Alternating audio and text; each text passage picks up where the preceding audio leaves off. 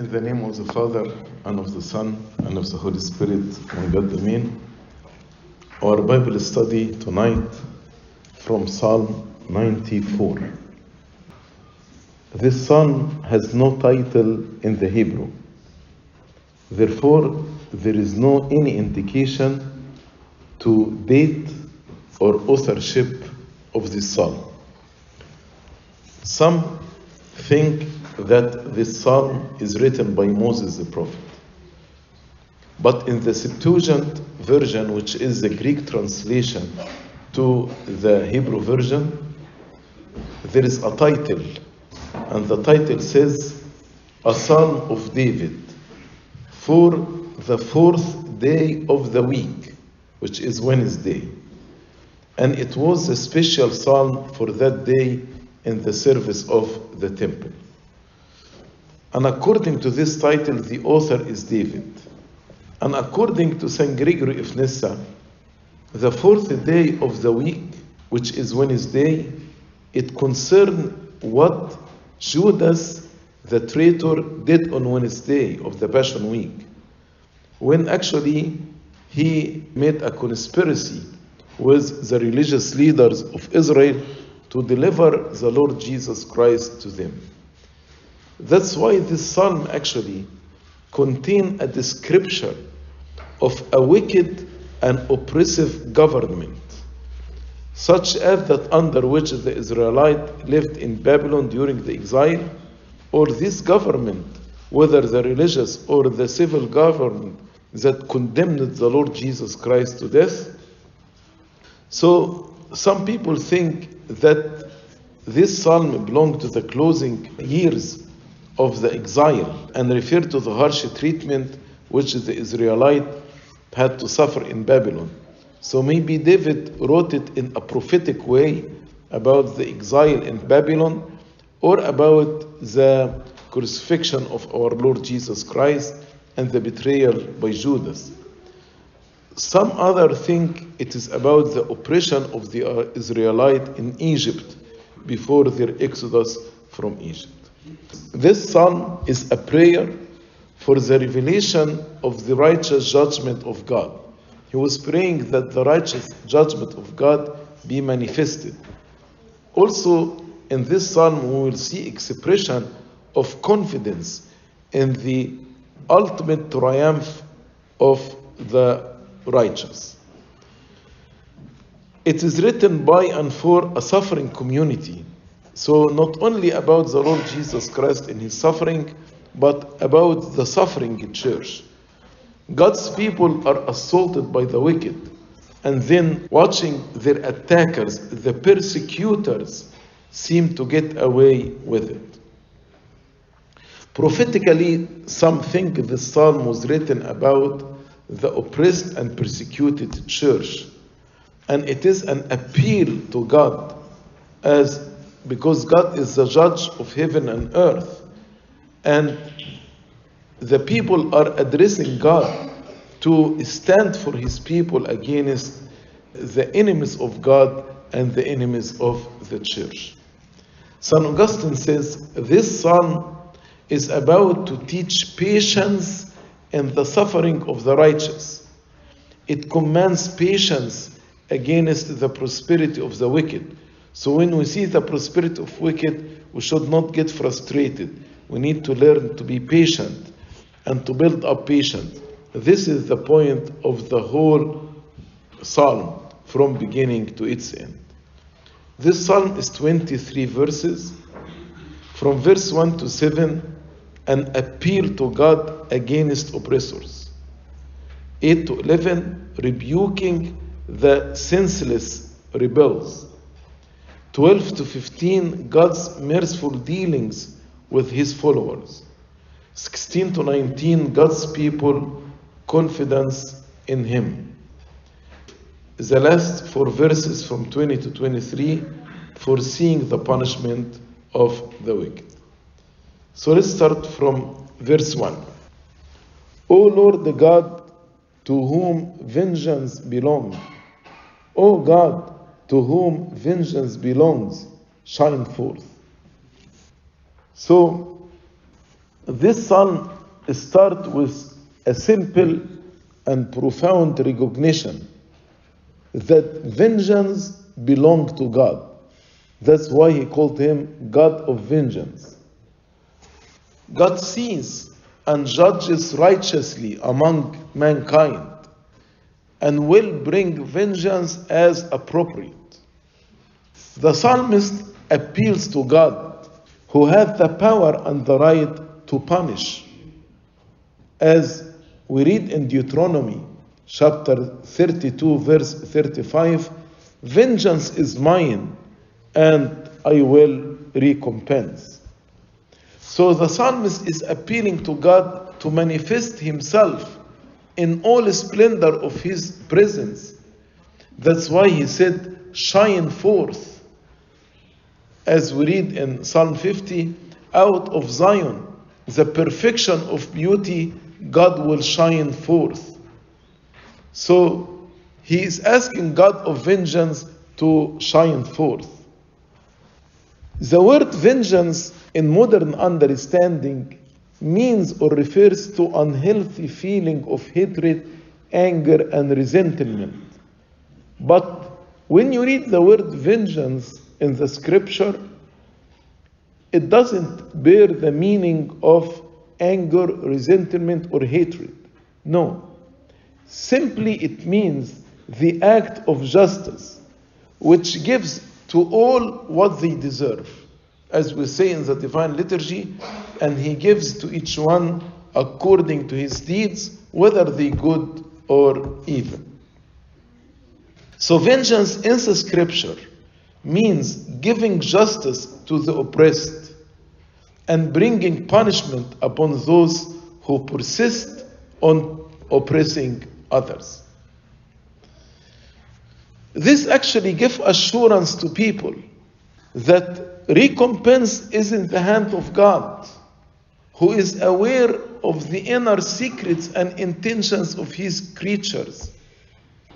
Vengeance is not in the hand of man, but in the hand of God.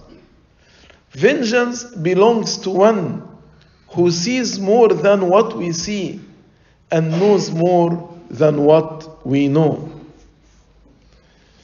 This actually should alarm the sinners and those who do wrong, because there is a God to whom vengeance belongs and who will certainly call them to an account in the last day.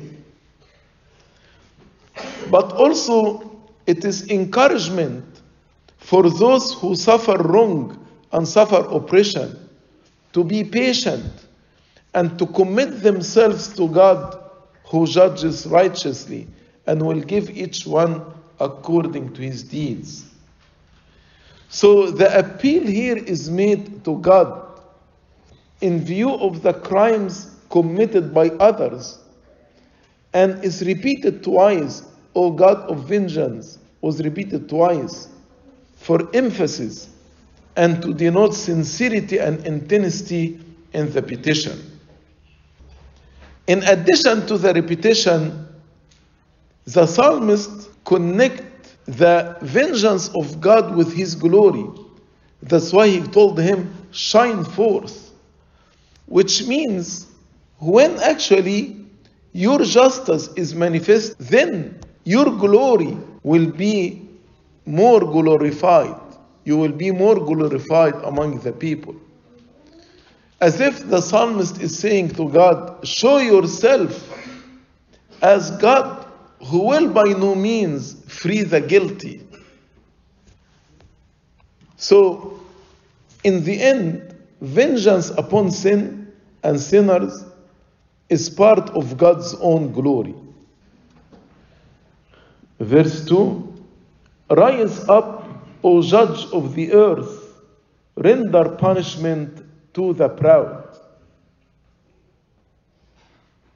The psalmist committed the work of vengeance to God, but will still pray that God would fulfill his promise and render punishment to the proud.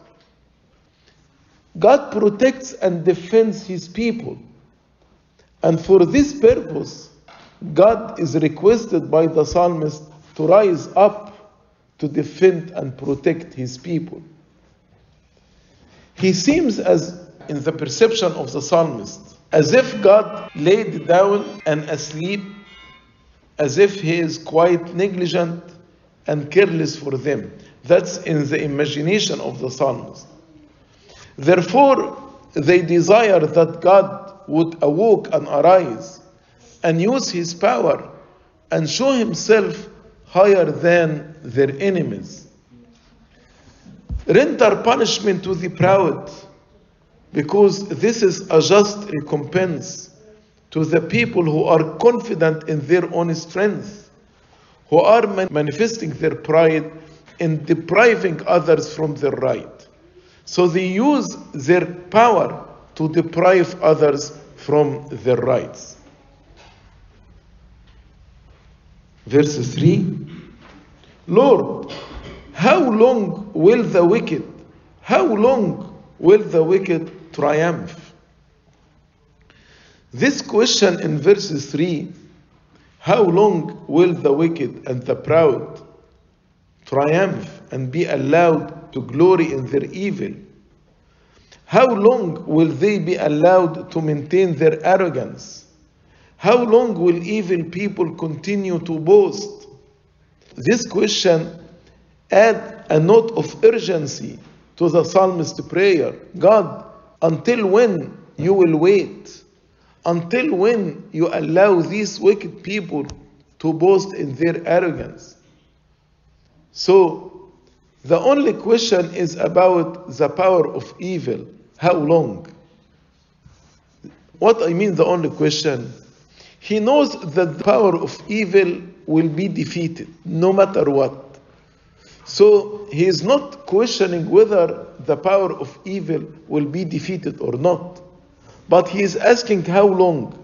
How long will you allow the wicked people to oppress the godly people? So there is no room for doubting the power of God or his love or his victory over the evil. But it is a cry of weakness and impatience. But also it has an element of faith in it. Because as I told you, the question is how long? Not whether the power of evil will prevail or not.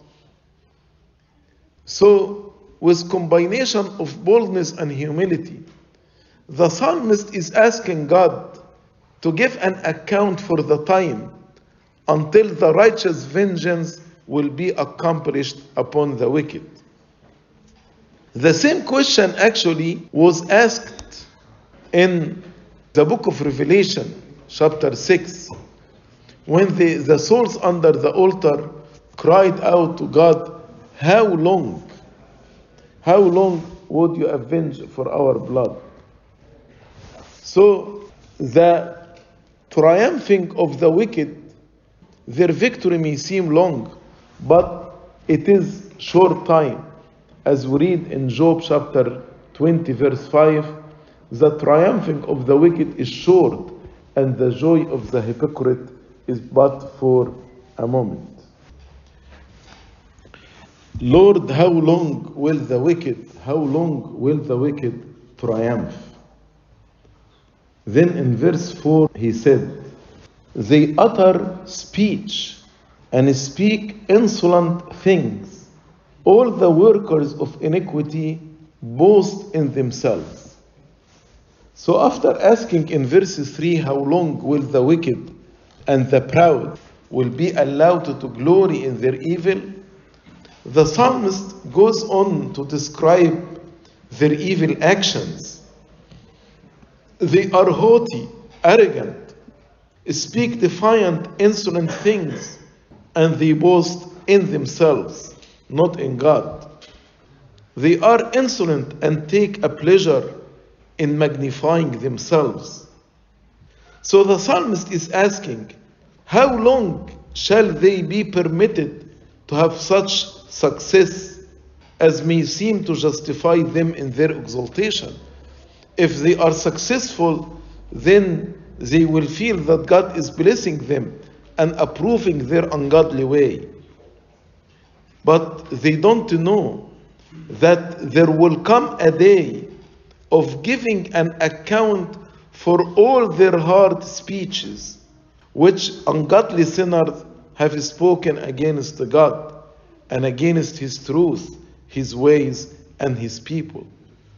He appointed a day for recompense, in which He will appear to judge the world in righteousness and give each one according to his deeds. Verse 5, they break in pieces your people, O Lord, and afflict your heritage. So they are crushing God's people. They destroy them and break them in pieces and afflict them. They hurt the righteous, but on the contrary, a mark of the righteous is their love for God's people. So the righteous people, they love God's people, but the wicked, they crush the people of God.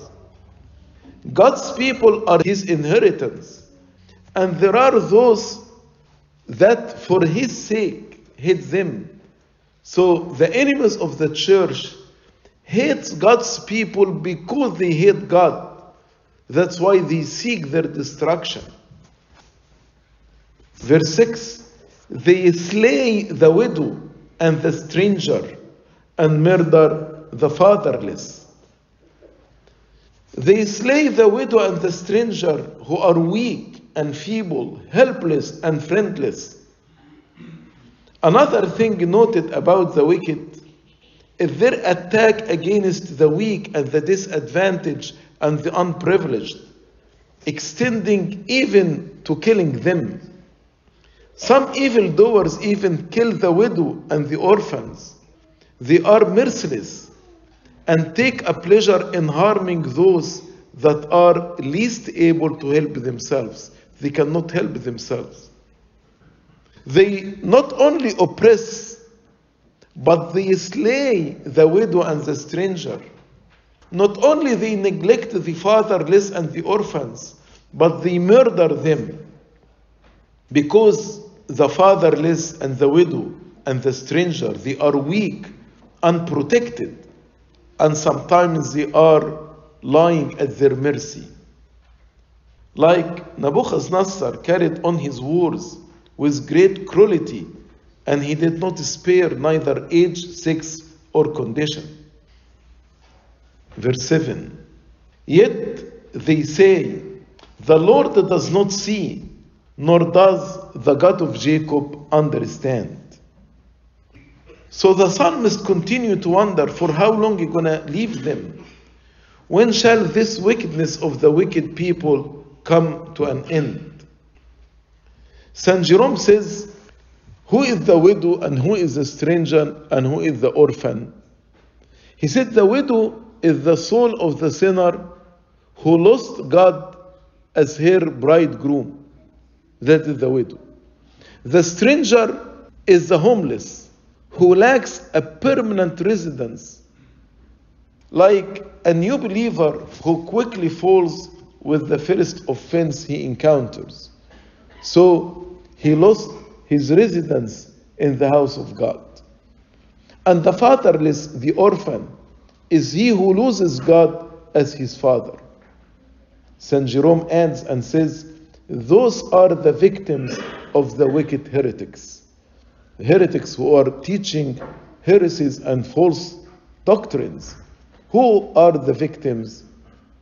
The people who left God as their bridegroom, people who lost God as their father, people who have no residence in the church.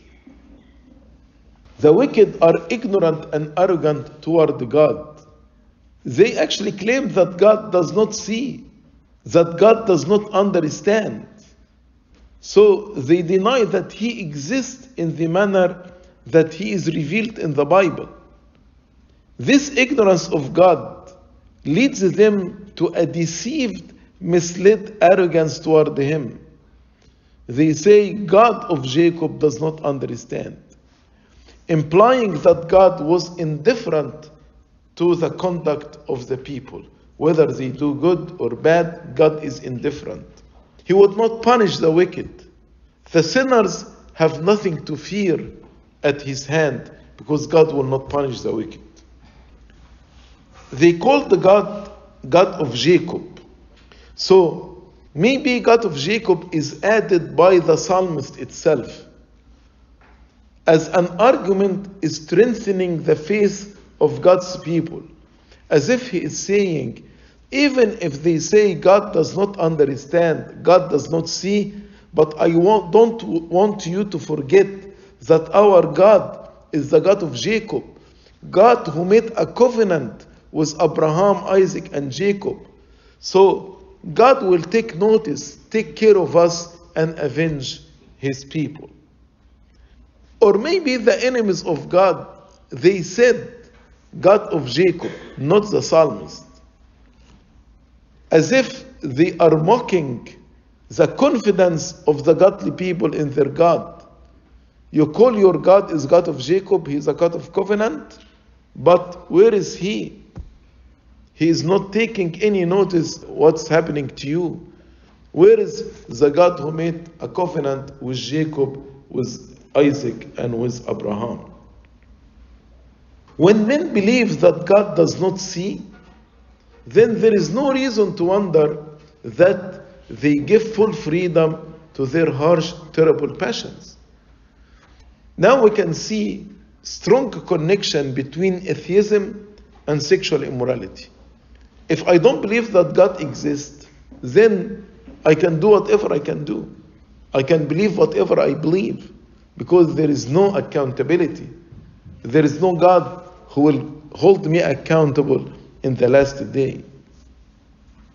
Saint Jerome says, they consider the long suffering of God as a lack of understanding when they said God of Jacob does not understand. And St. Augustine says, nobody can escape the eye of God, who sees not only the secret places, but even the depth of the heart. Nobody can escape the eye of God, who sees not only the secret places, but even the depth of the heart. Verse 8, understand you senseless among the people, and you fools, when you will be wise. Who are the senseless and who are the fools? From verse 8 to 11, the psalmist turns from pleading with God to argue either with those of his people who are tempted to agree with their oppressors that God does not see and God does not understand, to think that God is imperfect in his power and God will not defend them. Sometimes when we go through difficult time, say, where is God? Where is his promises? So the senseless here and the fools can be people from the psalmist congregation who actually start, because of the temptation, start to agree with their enemies that God does not see and God does not understand. Or maybe he is speaking to the enemies of God who believed that God does not see and God does not understand their wickedness. Or we can say verse 8 can be applied to anyone who lacks the spiritual discernment to realize that in spite of the temporary triumph of the wicked, but God still rules. The word senseless means he looks like a man, but he does not have the understanding of a human being. And he asked the fools, when will you be wise? When will you understand? When will you attend to the truth? Because the wise know that God sees and regards all you say and do. So he is asking them to speak and act accordingly, to be wise. And we should know that God will actually hold us accountable in the last day.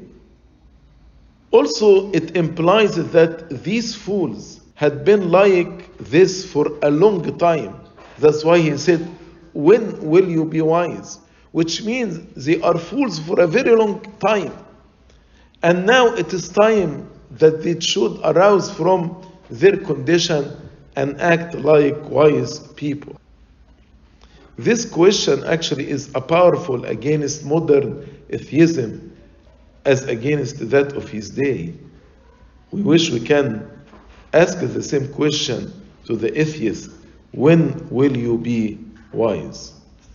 You who think that God does not care, and God does not notice, and God does not exist, please think again. Then he said in verse 9, he who planted the ear, shall he not hear? He who formed the eye, shall he not see? So the argument here is very simple. Is the one who made our ears not hearing the things we say? So here the logic is very simple but strong. God who created the ear can hear, and God who created the eye definitely can see. If God doesn't leave even the heathen, the nations, without rebukes and chastisement, as he did with Sodom and Gomorrah, and as he did during the time of Noah, shall he not much more punish those among his own people who do wrong? As he says in verse 10, he who instructed the nations, shall he not correct? He who teaches man knowledge? God who teaches us knowledge, shall not correct us? He who instructed the nations, shall he not correct? God has authority over the nations of the earth. He has them under his control.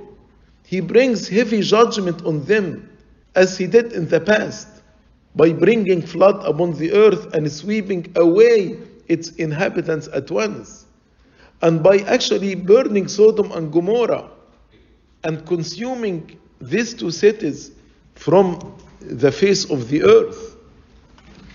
So God, who instructed the nations, definitely convey great lessons to man. He teaches us. And shall not such a being, God, in individual cases, will correct me, reprove me for sin? So God not only has given the light of reason, but he has shown man what is true wisdom and understanding. And he that does this, shall he not know? If God gave us the light of reason, and God gave us wisdom and understanding, so this God, shall he not know? So the answer to the illusion of the wicked, that God does not see and God does not understand, and to the doubt of the faithless, God not only sees their works, but God knows their very thoughts. God does not only see what we do, and God does not only hear what we say, but he searches the thoughts and the heart of the man. That's why in verse 11 he said, the Lord knows the thoughts of man, that they are futile. So he does not only hear what we say or see what we do, but he sees and knows even our thoughts. God's wisdom is so great that he even knows the thought of men. This great God must be appropriately feared, respected, and obeyed. It was important for the senseless and the faithless and the fools to hear and to understand this.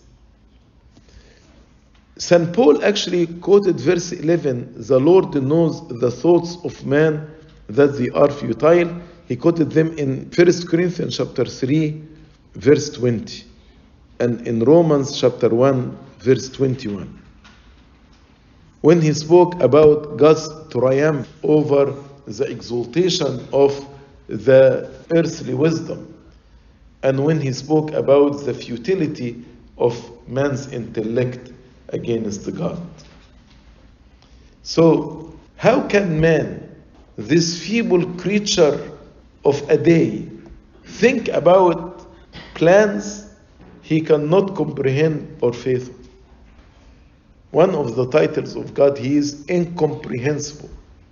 God knows that our thoughts are worthless and simply a vapor. Anyone who thinks they are getting away with anything just because judgment is not immediate is senseless fool. If I think I can get away with my sins because God does not judge me immediately and innocently, this is foolishness. Only a fool think that the all-seeing God does not see. And only the fool believe that Judge of all the earth will not bring justice at the proper time.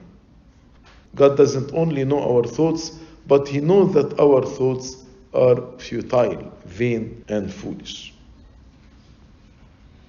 Verse 12, Blessed is the man whom you instruct, O Lord, and teach out of your law.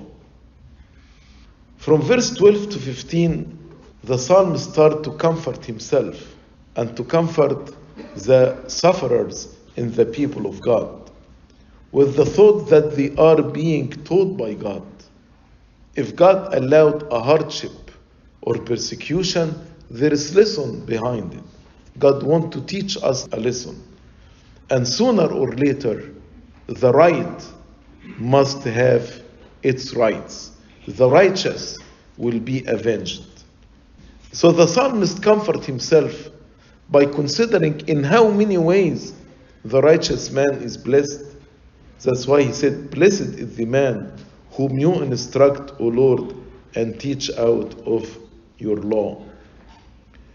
Those who are taught by God are blessed because this will give them such an insight and enlightenment into the ways of God's providence.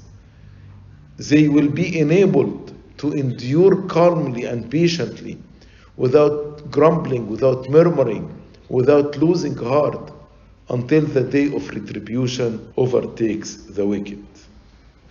God instruct and teach His people from His word, from the scripture, from His law. And the word instruct can be understood also as chastise. بالعربي طوبى للرجل الذي تؤدبه. In English, instruct. So instruct means chastise, discipline. So the people of God, when God chastises us, we are not chastised in wrath, but because He loves us.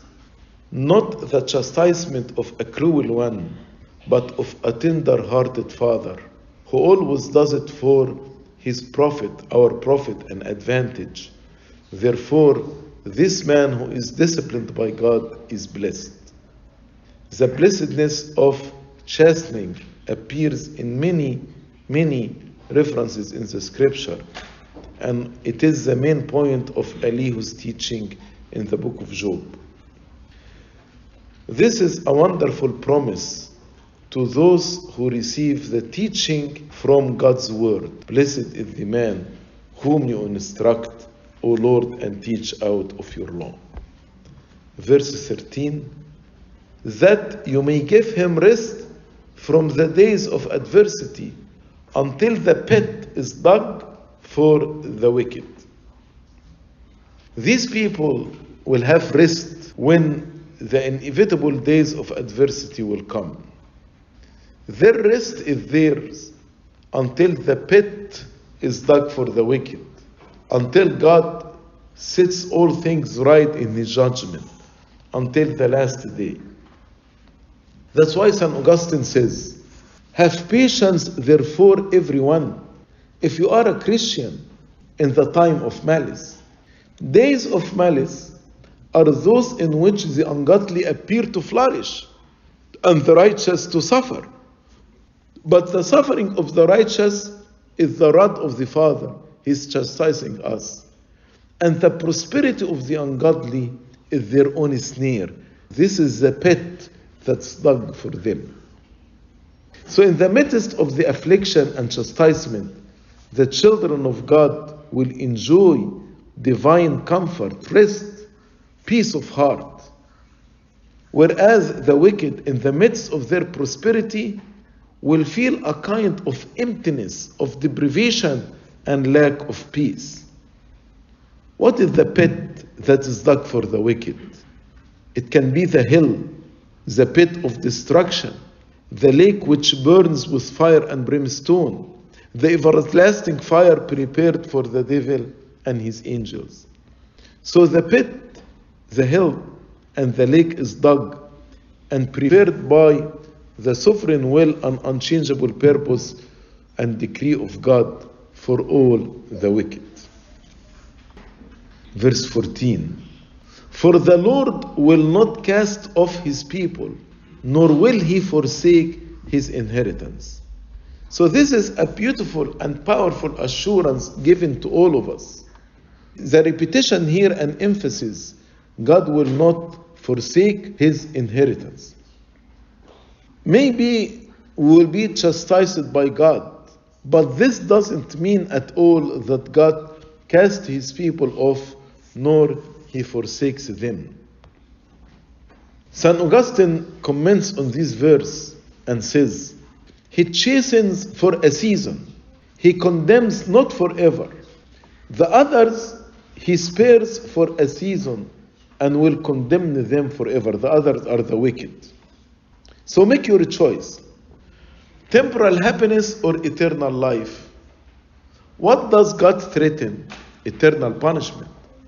What does he promise? Eternal rest. His scourging is good. It is temporary. But his sparing the wicked is also temporary because they will suffer eternal punishment. Verse 15. But judgment will return to righteousness at the last day, and all the upright in heart will follow it. So ultimately, in the last day, righteousness and justice will triumph. In due time, whether in this life here, on the eternal one, the divine justice will prevail, when all will perceive the wisdom of God and the reason of his long suffering on the wicked, why God was so patient with the wicked. Something that will fill the upright in heart with peace and joy.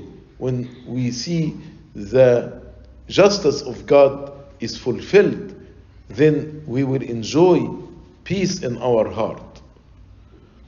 God promises to bring his righteous reign and judgment to all things, and bringing satisfaction to the upright in heart. That's why we repeat it in every divine liturgy. He will appear to judge the world in righteousness and give each one according to his deeds. The exercise of judgment shall be so manifest to the whole world as to show that there is a righteous God in the last day. Also, all who are upright in heart, the godly people, all who are truly righteous, will follow on in this path of justice. They will regard what God does as right and will walk in that path of righteousness. Verse 16. Who will rise up for me against the evildoers? When I am oppressed by the evildoers, who will rise up for me? Who will stand up for me against the workers of iniquity? Unless the Lord had been my help, my soul would soon have settled in silence. So in verse 16 he said, who will support me? Who will stand up for me? No one. Unless God has been my help, my soul would soon have settled in silence. So until this righteousness is fulfilled, what is the condition of the godly here while they are persecuted and oppressed? Are they not left a prey to the evildoers? They are at their mercy without a deliverer? Who is going to protect us from the wicked? This question is not a question of doubt or unbelief, but it is a form of assertion that God's people have no helper except him. So these are the words of the psalmist representing the church of God under the persecution. The church of God under persecution says, who will rise up for me against the evildoers? Who will stand up for me against the workers of iniquity? Unless the Lord had been my help, my soul would soon have settled in silence. So the answer to this question, no one, absolutely no one except God. There is no one to deliver us except God. So they are not the people of God. We are not without a deliverer. God is our help. And this is part of our blessedness, that we are preserved and protected from the wicked by God Himself. Otherwise, if God is not our protector, what will happen? Our soul would soon have settled in silence. What does it mean in silence? Means the grave. By silence, he most probably means the grave. But St. Augustine said in his commentary, silence here means Hades. St. Augustine says, I almost plunged into that pit, Hades, which is prepared for the sinners, that's my soul had dwelt in hell. Meaning, if God did not deliver me and protected me from the wicked, actually I would end like the wicked in silence in hell. So their soul had gone down to the pit and silent land. As we read in Psalm 115, verse 17, the dead do not praise the Lord, nor anyone who go down into silence. So the psalmist declares that without God's help, he should have died and got into the silent land, into Hades. Unless God helps us, we would be nothing. God gives us comfort. He is there with His unfailing love. It is His unfailing love that can support us through the difficulties and trials of life. Like on the cross, all the disciples of the Lord Jesus Christ left Him. St. Paul shared the same experience when he was in prison. He said, all had abandoned me. No one came to me in my defense. No one stood by the side of St. Paul. But God the Father was with the Lord Jesus Christ on the cross and was with St. Paul in prison and in his defense. And as St. Paul said, God delivered me from the mouth of the lion, and the lion was Neron. Another respect in which the godly, even though suffering affliction, they are blessed. What is this another blessing? That God upholds their unsteady shaking feet. When we are oppressed or in persecution, we feel as if we are shaking. We are not stable. But God actually, when we feel shaken, God will support us. When we are in danger, God keeps us from falling, as we read in verse 18. If I say, my foot slips, your mercy, O Lord, will hold me up. Once I cry to God and tell Him, God, my foot slips, then your mercy, O Lord, will hold me up.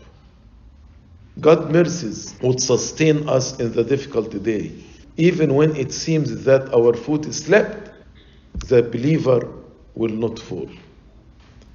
But according to St. Augustine, here there is a confession. I have to confess and say, my foot slips. If I denied that my foot slips, I will not enjoy the mercies of God. That's why St. Augustine says, see how God loves the confession. Your foot has slipped, and you say not. If you did not say, my foot has slipped, but you say you are firm, when you are slipping, then the mercies of God will not help you. But the moment you begin to slip or waver and confess that you slept, that you may not lament your total fall, that God may help, so that your soul be not in hell. God loves the confession, loves the humility. Because when I say my foot slips, it is a humble confession. So with enemies and difficulties about the psalmist needed help and comfort from God. That's why in verse 19, beautiful verse, in the multitude of my anxieties within me, your comfort delight my soul. So when there is persecution, hardships, anxieties, worries, your comfort delight my soul. The Lord answered when we have too many anxieties and worries. He will answer us with many comfort that bring delight to our soul. This will rescue us from the multitude of anxieties within us.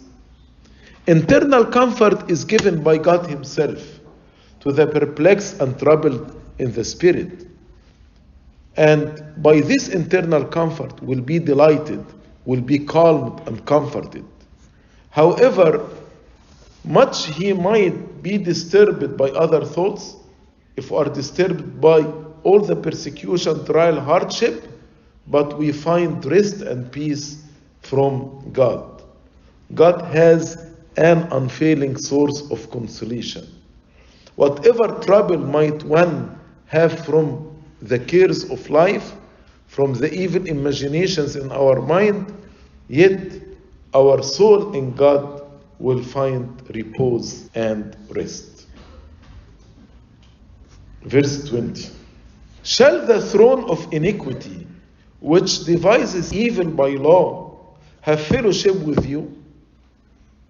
So he's asking God, the throne of iniquity, that they use the law and the power to devise evil. Can these people have fellowship with you, God? So the psalmist knew that wickedness is sometimes found in high places, thrones. Some thrones are marked by iniquity, and some law of countries are devised by evil, like in the time of slavery. But these people will never have fellowship with God. There can be no fellowship between light and darkness, between God and evildoers, especially those who carry out their wicked purposes under the form of the law. Like when there were laws to persecute Christians, these people, this government, cannot have fellowship with God. Yes, may God will tolerate them for a time and will allow them to prosper for a time. But it is inconceivable that God should let these cruel judges shelter themselves under His authority. The throne of iniquity, this is a very fit expression for an oppressive and unjust government. It means iniquity in high places, in authority, wickedness enthroned upon the judgment seat, and hence delivering its unjust sentences. So the allusion here is probably to what was referred to in the former part of the psalm, the power that were spreading desolation through the land, those who were killing the stranger, the widow, the fatherless. These wicked princes or rulers, as we read from verses 3 to 7. The worst crime that can be committed when the rulers actually devises law to actually persecute the people or to oppress the people. So they are using the form of justice, because law should be a form of justice, to mask their injustice. This kind of wickedness was described previously in verse 4 to 6, when they actually killing innocent blood.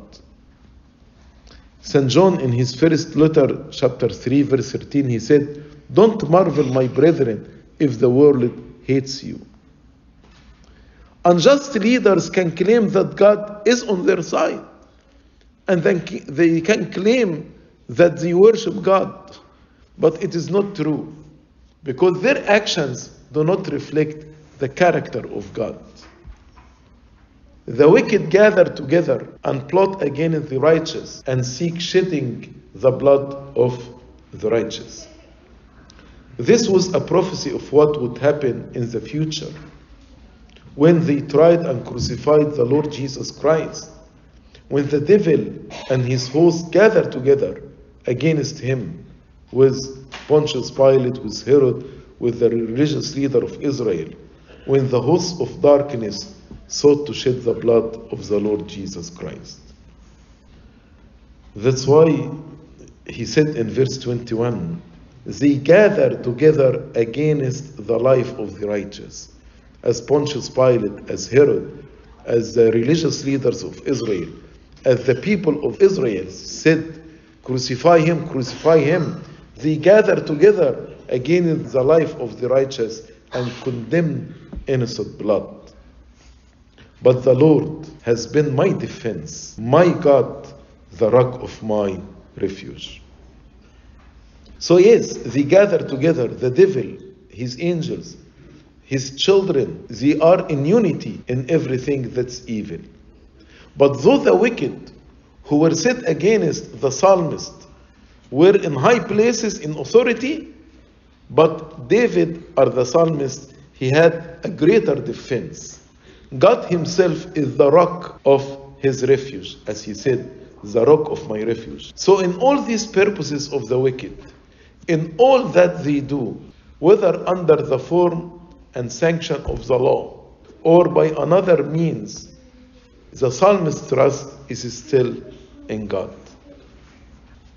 Last verse, he has brought on them their own iniquity, and shall cut them off in their own wickedness. The Lord our God shall cut them off. So he has brought on them their own iniquity means they will reap the consequences of their sin. God will punish them as they deserve. Their doom would be connected to their own iniquity, and in their own wickedness they will perish. The punishment would fit the crime, and those who had killed others, themselves they will be cut off. This was his confidence and defense.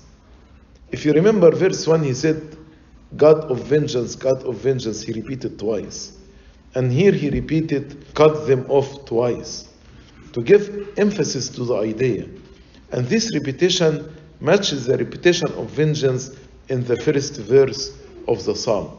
So as if what he prayed for in verse 1 was fulfilled in verse 23.